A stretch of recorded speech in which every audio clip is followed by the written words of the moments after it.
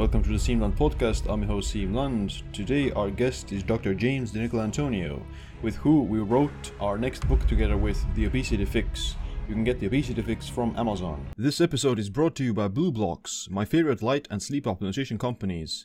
Artificial light at night exposure is associated with diabetes, obesity, heart disease, cancer, and Alzheimer's. BlueBlox provides the highest quality blue blocking glasses that filter out the specific wavelengths that have been shown to suppress melatonin in studies. Melatonin is more than the sleep hormone, it's also vital for longevity, anti-aging, and immunity. Artificial light exposure suppresses melatonin up to 99% and makes your brain think that it's daytime before bed. That's why I love using BlueBlox, to guarantee my body is making high amounts of melatonin prior to sleep. They also have daytime lenses that you can use to reduce digital eye strain and retinal damage when working in front of a computer all day. You can get a sweet 15% discount off all the BlueBlox glasses, red light bulbs, red light devices, and sleep masks if you head over to blueblox.com/SeamLund and use the code SEAM15. That's BLUBLOX.com/SeamLund and the code is SEAM15, SIIM15. James, welcome back to the show. Thanks for having me on, Seam. Yeah, so another podcast, another book, and I think this what's our fourth book together that we wrote, The Obesity Fix, and the title is pretty self-explanatory about obesity and losing weight. So maybe let's start with because most people have heard about like that there's the obesity epidemic, that there's many people who are overweight, but what's the actual statistics and what's the actual situation right now? Yeah. Well, I think, everybody gets that, nowadays most people are like overweight rather than being fat. So like about 2/3 of US adults are either overweight or obese, which is obese is essentially a BMI of 30 or higher. But I think the real reason and compelling reason why we wanted to write this book is because there's sort of like a debate between, okay, do you just want to be in caloric restriction to lose weight, or is it all about just like quality of food? And like this book is sort of blends both ideas together and in fact says actually both are important. And I think we did a pretty good job in sort of summarizing the data on that. Yeah, I agree that, I think there are like two echo chambers. One is the kind of calories in versus calories out. And the other one is that you only need to focus on the whole foods or you exclude carbs or certain foods, etc. Both have like some good, let's say, ideas, and both are have things right, but there's also things that are missing in the context, and maybe like in my opinion they've always like just talked past each other, like they actually like agree on some of the principles, etc., but they one side doesn't listen to the other, and vice versa, and there's this echo chambers, and a lot of confusion for the average person who is not in like the social media sphere of looking at influencers or talking about that, etc. Like the actual regular person who just wants to improve their health and wants to lose weight, so they're kind of confused of what am I going to do, and actually they just end up not doing anything because of that. Exactly. Yeah, and I think both sides are correct. Like one side sort of gives the how to get to a calorie deficit in the correct way, and talks about hormones and talks about metabolism and the intricacies. And the other side just hyper focuses on calorie deficit no matter what. Even if you just eat M&Ms, as long as you're in a calorie deficit, you'll lose weight. And so ultimately, though, we want people to be healthy. We want it to a healthy, sustainable weight loss. And really that's what the Obesity Fix is about. Like basically, so you're not hungry all the time, you're nourishing the body with nutrient dense foods, and you're supporting muscle growth at the same time, which basically is effortless fat loss once you have more muscle, because muscle burns more fat. And so, we lay out pretty easily the strategies, the foods, the macro ratios to do to lead to effortless weight loss. Yeah, I'm gonna maybe touch on this point one more time, is that, I think, like when it comes to like the calories in versus calories out, people then they do, like, I think they've just emphasized the point that yes, you can lose weight eating M&Ms, and yes, you can lose weight eating like Pop-Tarts only. It's not the ideal way. I think they acknowledge that as well, and they don't recommend it, although they would maybe say that you can have it in moderation, etc., and fit it into your macros essentially, which I think the other side then listens, okay, you need to only eat M&Ms or whatever. So again, this kind of miscommunication, etc. But yeah, like either side is, just trying to achieve the same goal in different ways, because ultimately, yeah, like calorie deficit is what matters. But there's different ways to achieve that, different foods that achieve that, and yeah, like although calorie restriction and losing weight will improve all your biomarkers, almost all of them, some of the kind of methods of reaching that may be better or more suitable, maybe more sustainable as well. Right. I think the big piece that sort of the calorie in, calorie out model is missing is the fact that everything ultimately in the body is somehow controlled by hormones, right? Like your hunger is controlled by hunger hormones and satiety hormones. Muscle growth is controlled by hormones to an extent. So to not recognize that fat loss and fat burning is also controlled by hormones like insulin, like leptin, things like that, that side doesn't usually acknowledge, right? It's all just about a calorie deficit. Well, that's not necessarily true, right? Because we know that just giving certain supplements without altering anyone's caloric intake, giving berberine, right? Giving spirulina, giving astaxanthin can literally increase fat burning because you're altering hormones, you're epigenetically turning on certain enzymes, right? AMPK. So you can hack certain foods that are higher in certain nutrients to improve hormonal effects, sensitivities, thyroid hormone, and you can get more fat burning per set amount of calories consumed.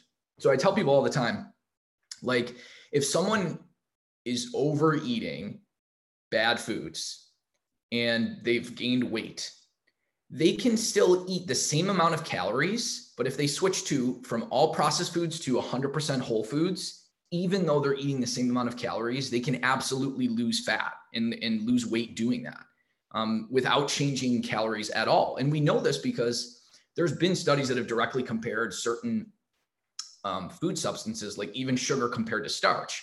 And even matched for calories, sugar leads to more increases in insulin, both fasting and after an oral glucose tolerance test. So literally just like changing components of your diet without changing calories at all can actually lead to a lot of weight loss. And we give one example in the book, and this is like a really good one. It was a 4-week study and they didn't change calories intake. There was no significant difference. But what they did was they changed people from eating things like butter, heavy cream, full fat dairy, full fat milk to avocados, nuts, and olive oil. There was no significant decrease in calories, but yet there was this significant 6-pound fat loss in just 4 weeks, simply switching the foods that you eat. Now, we did calculate that there was a numerical, slightly decreased intake of calories when they did that. And even when we took that into account, only 22% of the weight loss could actually be accounted for by caloric changes or a lower caloric intake. Mm-hmm. In other words, 78% of the weight and fat loss was simply due to the different foods that the people selected. So in other words, that study sort of proved that it's not just about the change in calories, it's actually also about the change in the quality of the foods that you eat, more so than actually the change in caloric intake. Yeah, for sure. It has an effect, but at the same time, it doesn't mean that, you can't gain weight by eating the right foods. Like you can still gain weight by eating whole foods if you like just essentially overeat. Like you can gain weight eating too much meat, you can gain weight too much any kinds of mostly like even like nuts and seeds you can easily overeat, oils, cheese, eggs, fish. I mean, yeah, you can easily gain weight by doing that, by being in a calorie surplus. So it's mostly that these whole foods will or the right foods will essentially help you to structure or rewire your satiety and satiety mechanisms in a way that you end up actually not overeating if you have your satiety and hunger signaling working properly. It's kind of like the automatic in a real world when people aren't counting their calories, they have to rely on this intuition and satiety signals, and for that, like the whole foods generally that don't have like a ton of added sugars and processing, then those generally will lead to higher satiety and lower overall calorie intake because of that. Yeah, like we sort of need to think of hunger just like we think of thirst, it's controlled by the body as long as you're consuming whole foods and you're not messing up your satiety signals when you consume processed food. So it's true that, like you said, if you consume a low amount of calories from pure junk food, that you can lose weight initially.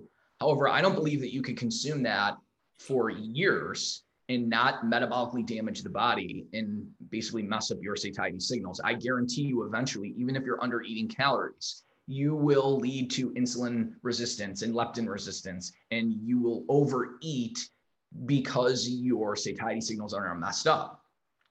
And here's what's really interesting. Even if you do overeat whole foods, you're then going to get the signal to eat less later on, whereas you might not if you overeat hyperpalatable foods, right? So that sort of gets lost in translation as well, is the fact that the whole foods allow you, on a, not even thinking about it, on a subconscious level, to not overeat because you're going to get the satiety signals. And we've seen, this has been proven in numerous metabolic ward studies and numerous overfeeding studies, that if you overfeed people, even thousands of calories more, you don't see nearly the amount of weight gain that you should based on how much more they're eating in calories. And that's because you get what's called adaptive thermogenesis when you either decrease or increase caloric intake above maintenance.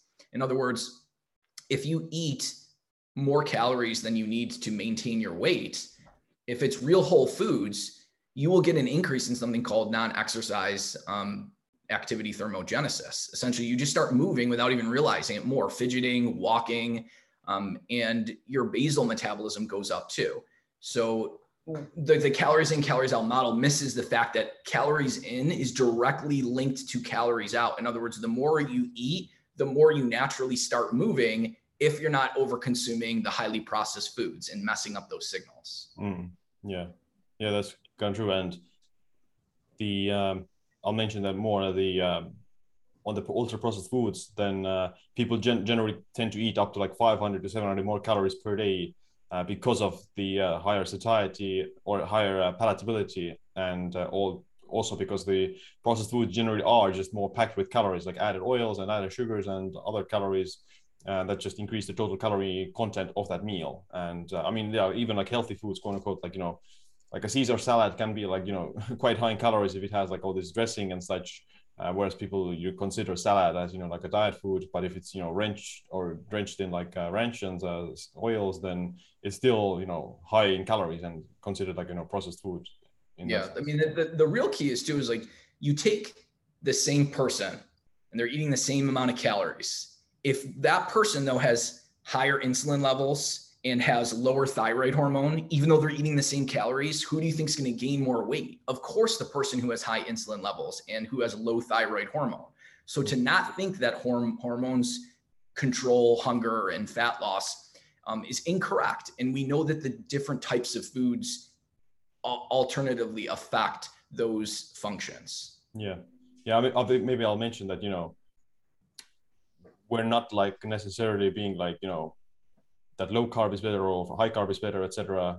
We're kind of, like that the food quality does matter, and both diets can, or, both high carb and low carb, in studies at least, find that they both work and they're equal, that it doesn't matter like if it's, higher carb or lower carb, as long as the calories are equal, etc. But you need to see like this improvement in the metabolic health that is achieved by just swapping the processed foods more towards the whole foods that then generally improve the person's metabolic health, and then allow these the balancing act of these hormones and the satiety signals to take place, which otherwise wouldn't occur.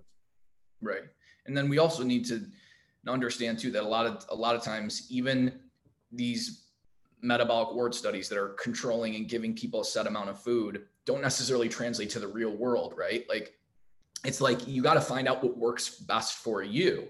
Some people may get good satiety on a low carb, moderate fat, high protein diet. And other people, they might need a more fibrous, high carb, fruits and vegetable diet.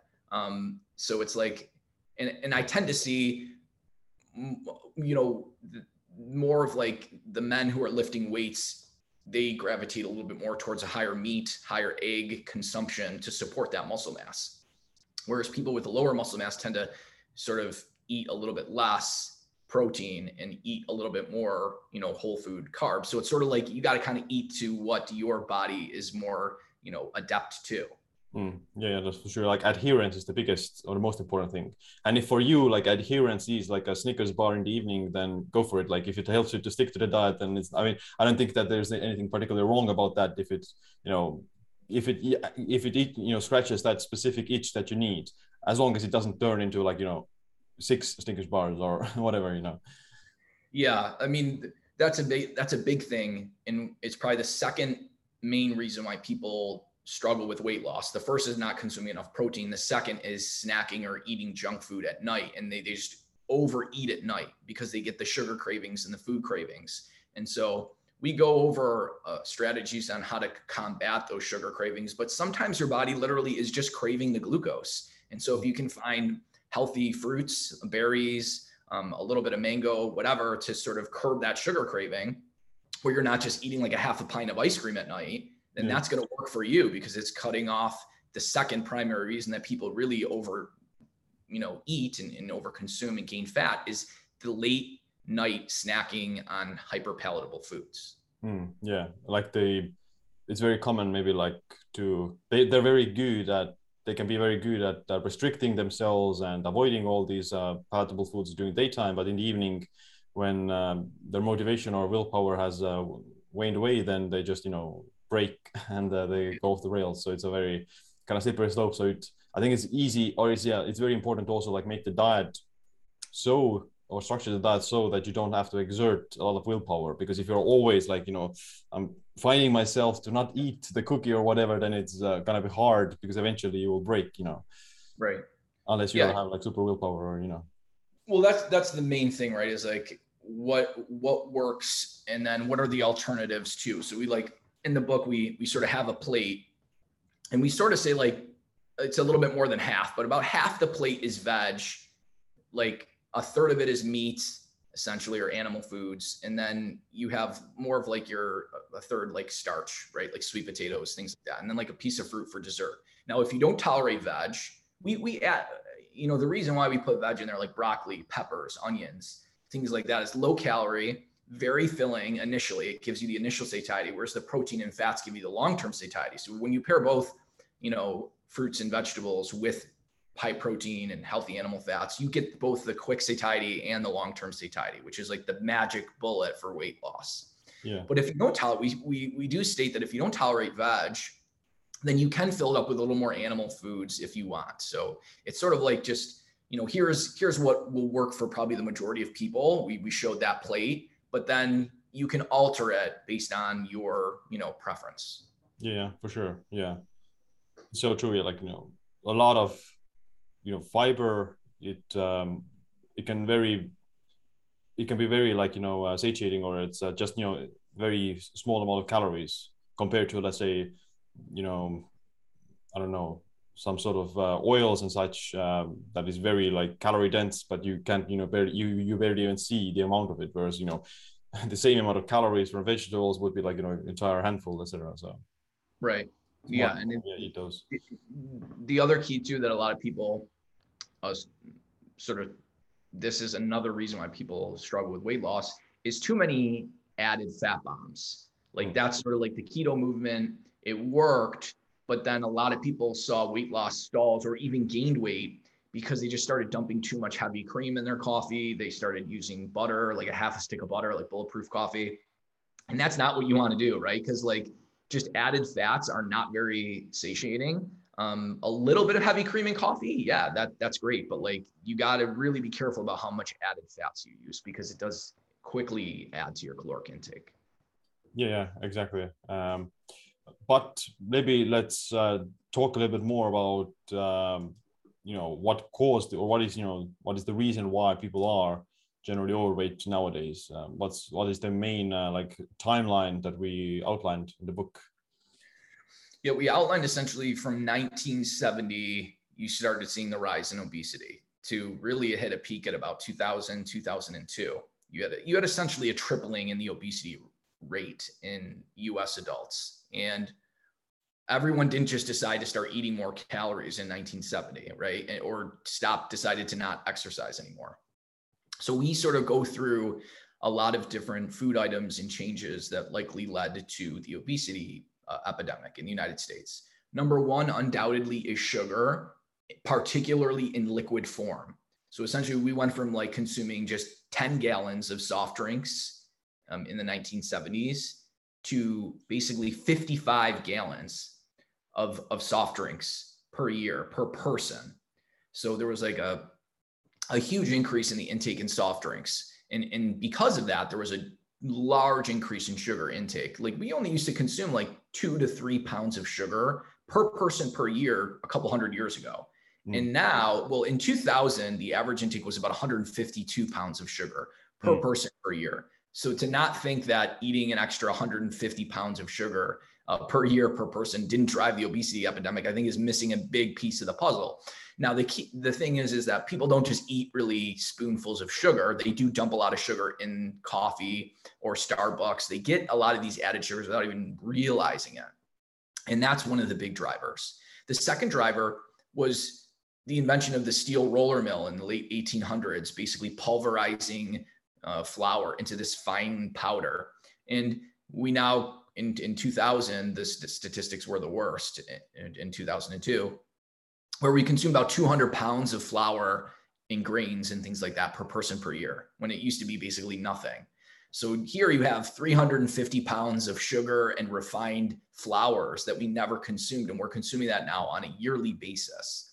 So those two are probably one of the main drivers. And it's packaged with all these added fats now too. So you write your processed pizzas and all these hyper palatable foods is really where we're getting a lot of the refined carbs and sugars, and then the seed oils too. The omega-6 seed oils, which started in 1911 with Crisco and cottonseed oil as a replacement for butter.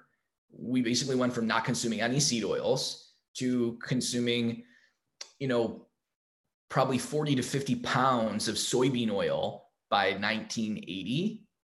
So here you have essentially 400 pounds of foods every year that we've never consumed in the forms of refined sugars, refined flours, and seed oils. Yeah. I mean, that's what around the 70s, I would imagine, where a lot of the, let's say, eating out and fast food and TV dinners and those kind of things also started to take off. Like before that, people, only ate at home or very rarely ate out, and they didn't have like all these packaged foods, which nowadays, they're full of all these ingredients, as you said, like sugar and oils and flour, etc. Like you just literally flip any kind of package and you see all these ingredients there. And when you compare, let's say, I don't know, let's take like some sort of a pasta bolognese TV dinner, and you compare it to homemade, then you would see like a huge calorie difference as well per, let's say, serving. And and a lot of it is because of the added oils and added sugar, which I'm not sure even like why they added. Like it's probably like some sort of preservation or taste preference to make it more palatable and encourage overeating. Exactly. They add it strictly because it's cheap and it causes people to eat more of that food. And so it's basically just profit margins to go up when you add a little bit of sugar to the food. There was a fourth change though in the food system in the 1940s that many people thought it would be beneficial, but it actually led and drove the obesity epidemic. And I'll explain, because what ended up happening is you have all of this refined flour and sugar, okay? But farmers have known for over 100 years, if you feed farm animals just refined grains, they end up becoming so sick and their appetites go away and they don't end up basically fattening up. So what they figured out is if they simply add B vitamins to their refined grains, the cow's appetite would return. Their illnesses like dyspepsia, upset stomach, anorexia would go away, and they would become very fat very quickly. And that experiment is essentially being played on us now. So in the 1940s, the American Bakers Association lobbied, and the FDA tried to block this, but the FDA has no control over nutrients, only pharmaceuticals. So they couldn't block this from happening. But essentially, we now have fortified grains. And you might say, well, geez, adding B vitamins, that's a good thing, right? It's not, because if we just had refined grains, we wouldn't be able to thrive and sustain our appetites on solely refined grains, because we would get no nourishment and we would have to seek out our nourishment by eating whole foods. But by fortifying grains with B vitamins, it keeps us just healthy enough where we're not becoming sick, we're not losing our appetites, we're not becoming anorexic, and we're over consuming. It allows us to overconsume refined foods. So there's a good case. We have an entire chapter in the book that literally fortifying grains with B vitamins helped drive the obesity epidemic as well. Yeah, I think that, I haven't heard about that before writing the book anywhere. And the food fortification itself is, quite controversial. Like, obviously you would imagine that adding nutrients and minerals to the food is good, but when you look at it, like even fortifying with iron isn't always a good thing, because excess iron can be harmful and it can increase the risk of heart disease. The same with iodine, like adding iodine to salt, etc. Like it has cured iodine deficiency in a lot of places, but excess iodine, again, in some other places, is also like increases risk of autoimmune disorders and thyroiditis, etc. So yeah, I think maybe like humans are thinking in a very like black and white, or kind of this linear way that I just add these nutrients there and it's going to be fine, etc. But without realizing all the complexity of the body and what goes on actually. Yeah, that's a great point. Yeah. One interesting thing that we also found that the consumption of fruits and vegetables has also increased a little bit since the 70s.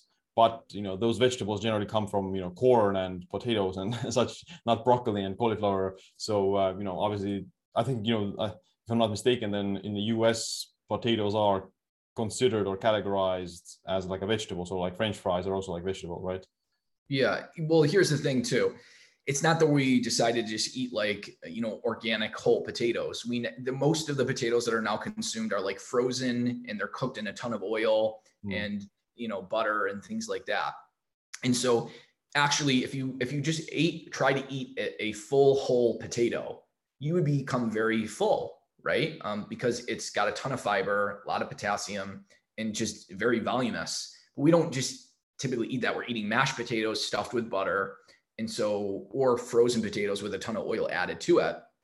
And so really the potatoes that we get now are just basically fat and carb bombs, because they're more refined than just an actual whole potato without any of that. Yeah, and that reminded me of there was this one guy in Australia, I think, that ate only potatoes for 1 year and he lost like a bunch of weight. So the potato, that is a thing. And it's essentially based on this idea that you get very satiated by eating a very low selection of foods. Like it reaches the sensory specific satiety, so that you get bored of eating. If you eat only potatoes, then it's okay, I fulfill my calorie needs and nutrient needs, and then I stop eating. Whereas if you can hack it, you can add oils and salt and sugar into the potatoes, then it becomes very hyper palatable and you end up overeating. So it's a very it goes back to the whole foods generally are the foods that auto-regulate our energy intake and hunger levels, just because they're kind of in the whole food form. Whereas if you tinker it with something, then you can very easily kind of hack it and break the system. Yep. Yeah. What are some other examples of I don't know, are there any additional things that may be causal of the rise in weight gain, or are there any hidden, some sort of people don't really know? But because most people know that sugar and fat, too much fat and sugar processed food generally is bad for weight loss, but is there anything I don't know, something that they may not know about? There are certain artificial sweeteners. Saccharin is one that has a human study. It was just a 1 week study, but within 1 week, the saccharin induced glucose intolerance and also messed up the gut microbiome. This was in humans, and as well as they also had a mouse study as well. So certain artificial sweeteners, we haven't seen this with stevia or monk fruit in humans. There's been clinical trials showing no changes in insulin or insulin resistance, but you definitely need to be careful with things like saccharin and aspartame and those things as well, because there's definitely animal studies, but there are some human data as well indicating that you can induce glucose intolerance with those artificial sweeteners more rapidly than potentially even refined sugars. And what's the amount for that? Is 1 can of Diet Coke can I do that? Or? Right. Yeah, I'm not entirely sure on what the amount was, but because it was a human clinical, it obviously was doable, and it was probably something that, could be done fairly easily. I'm assuming, I don't recall exactly. I'd have to pull up the study. But yeah, it is all dose makes the poison, right? So, one, like you said, Diet Coke, that's probably not a problem, but 3 to 4 every day, that probably would be an issue. Yeah. Speaking of sugar and sweeteners, so there's different types of sugars, and the more, like one of the more, let's say, harmful ones for metabolic health and weight gain is fructose, and not the like fructose in fruit, but like fructose as the sweetener. So let's Right. maybe like talk about like how is or why is fructose maybe so harmful for weight loss, and how does it do it? Yeah, so the key here is that it's added fructose that's harmful, not fructose in whole foods. And people say, well, there's no difference between the two. And that, yes and no, that's somewhat true, but it's also not true, because having a single ingredient versus having an ingredient packaged in a whole food matrix is going to have completely different effects on the body. And that's the key. So I'll give you an example. You can take a plant like a cocoa leaf or like a poppy seed, and you can extract a single ingredient out of those and form cocaine or form opium. And now you have an addictive substance. And you can do the same thing with the sugar beet or sugar cane. You can extract sugar from it, and now you also have a potentially addictive substance, because you've refined it to a point where you get a much higher release of dopamine in the brain than you would ever get with a whole food. And that what ends up happening is when you get a supraphysiologic release of dopamine, you then get a trough, and that trough leads to an addictive pattern and cycle, that wanting of more sugar to get the high again. So it's really the highs and the lows that are caused by, when you isolate a particular plant compound versus consuming from a whole food matrix. And that's the difference. So we're not talking about sugar from whole fruit, because that's whole fruit and that contains vitamins and minerals and fiber. We're talking about added sugars. And because it's in isolation, you don't have the antioxidants to prevent the inflammation that happens when an intestinal cell metabolizes fructose. When you overconsume added fructose, it has been shown to lead to inflammation in the intestine, increased intestinal permeability in animal studies. And then now you can have things like proteins leach into the systemic circulation and cause all types of autoimmune conditions, right? People with Crohn's and ulcerative colitis and systemic autoimmune issues, because you've damaged the lining that's supposed to be blocking exogenous substances from entering your bloodstream. So, and seed oils do this too. Seed oils damage the intestinal lining as well. And so, those two in particular, refined sugars, refined carbs, and seed oils, you want to stay away from, because you want to maintain a healthy gut lining. Gotcha. Yeah. And the fructose will also be more predisposed to promote the visceral fat gain. So this kind of internal fat around the organs, which is more associated with insulin resistance and metabolic syndrome than the subcutaneous fat around under the skin. So that's, I think, very, like, it creates this, skinny fat look that you don't appear that you're, obese. You may even have like a slightly lower BMI, but you have like this, pot belly, and your waist to hip ratio is very high, which is also one of the, let's say, characteristics of obesity. So not necessarily being super obese, but just having like this fat around the midsection and stomach is what is actually pretty bad. Yeah, that's a good point. So overconsuming refined sugar increases intracellular cortisol levels. And because it does that, it increases visceral fat gain compared to subcutaneous fat gain. And John Yudkin, who's a famous author, he wrote Pure, White, and Deadly, a famous basically researcher on sugar. He actually carried out experiments on the animals overfeeding sugar. What he found was actually the increase in cortisol occurred before an increase in insulin when you overfed rodents sugar. In other words, we might have been missing an entire piece of the pie when it comes to weight gain. We always have known stress can lead to weight gain, but through the cortisol mechanism in how sugar can actually increase cortisol levels before insulin, some of the insulin resistance that may be caused by overeating sugar may actually be due to increases in intracellular cortisol. Yeah, that's super, fascinating, and Yep. yeah, it's very, I think it's, even harder to, or I think the room for error is a bit smaller with the fructose thing. Like you can even gain the visceral fat while being on a, not necessarily like in a calorie deficit, but even like in a calorie maintenance. Let's say if you eat a ton of added fructose and sugar, then you would see like a more visceral fat gain even in that scenario. True. Whereas if you're like, overeating in a calorie surplus, you would still end up getting some visceral fat regardless where the calories come from. Right. Yeah, that's a good point. And this is the whole piece of the puzzle that the calories in, calories out advocates are missing, is the fact that hormonal changes affect weight gain. And nothing's better of an example than consuming a low amount of salt.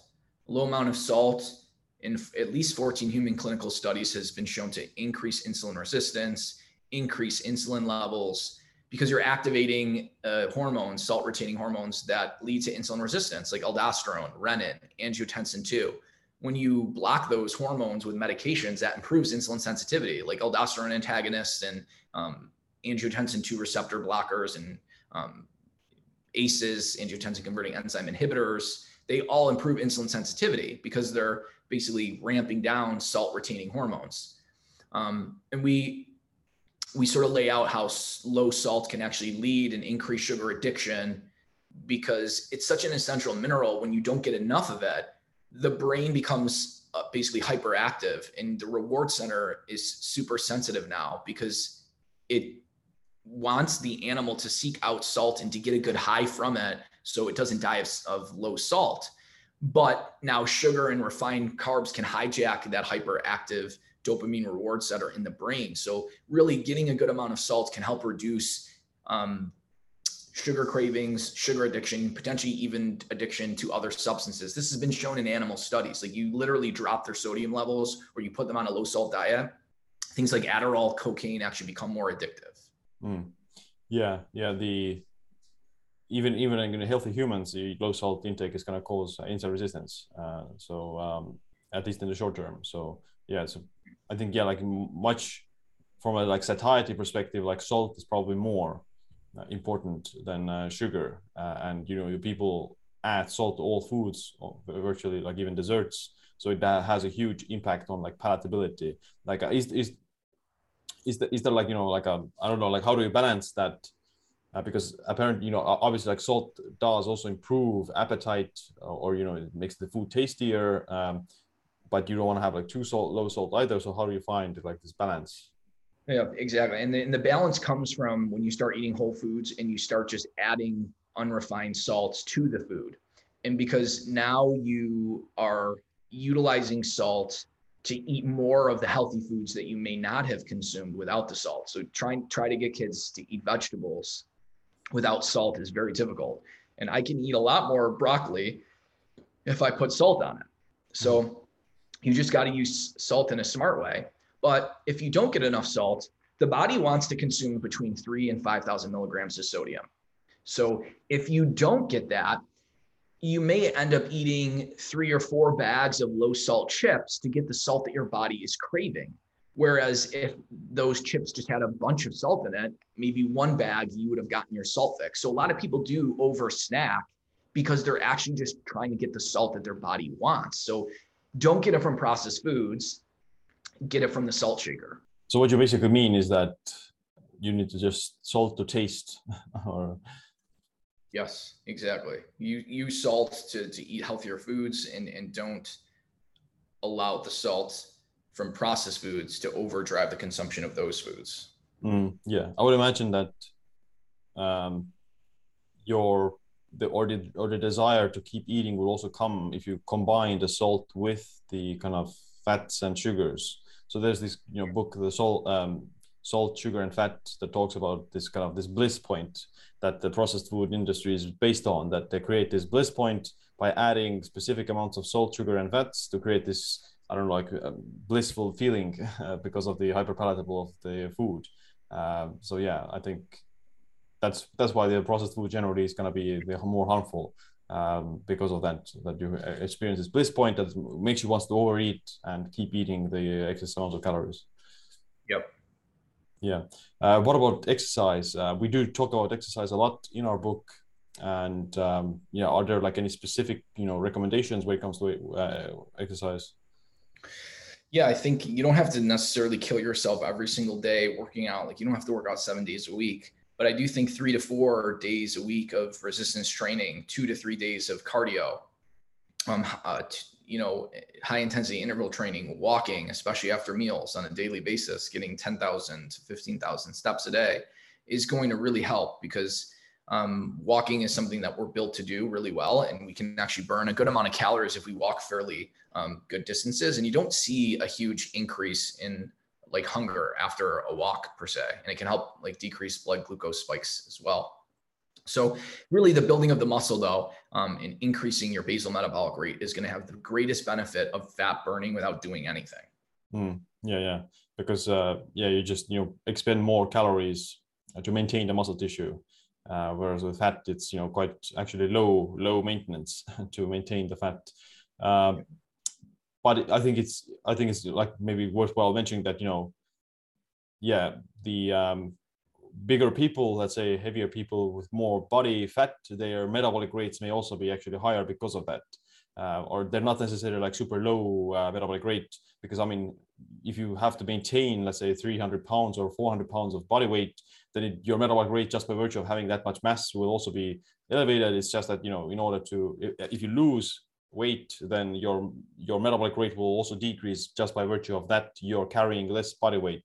And that's why you need to, there needs to be some gradual decrease in your calorie intake as well as you approach lower levels of body weight, or Right. normal levels of body weight, not low, but as you become more normal in your body weight. And the muscle mass does, let's say, it can compensate for that decrease by just increasing your lean muscle mass. But eventually, if you become like, let's say, around the lower as of body fat, let's say, or 15% body fat, 10% body fat, then you still, chances are you still need to be eating less calories, even if you have like more muscle. Although the muscle mass will be beneficial for maintaining that metabolic rate without doing like anything, without exercising necessarily, just having this extra energy basically consumer that consumes a lot of calories. Right. And I think that the other key to building muscle too is you're automatically going to start eating more protein to fuel that muscle.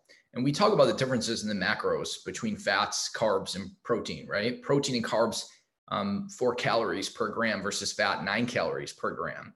And the fact that protein has a high thermic effect, meaning like 20 to 30% of the calories from protein are going to go into actually just breaking it down. So you really are, when you eat protein, it's really like you're only ingesting 70 to 80% of those calories, which is why studies have compared like 30% protein versus 10% protein, and people automatically consume 440 calories less.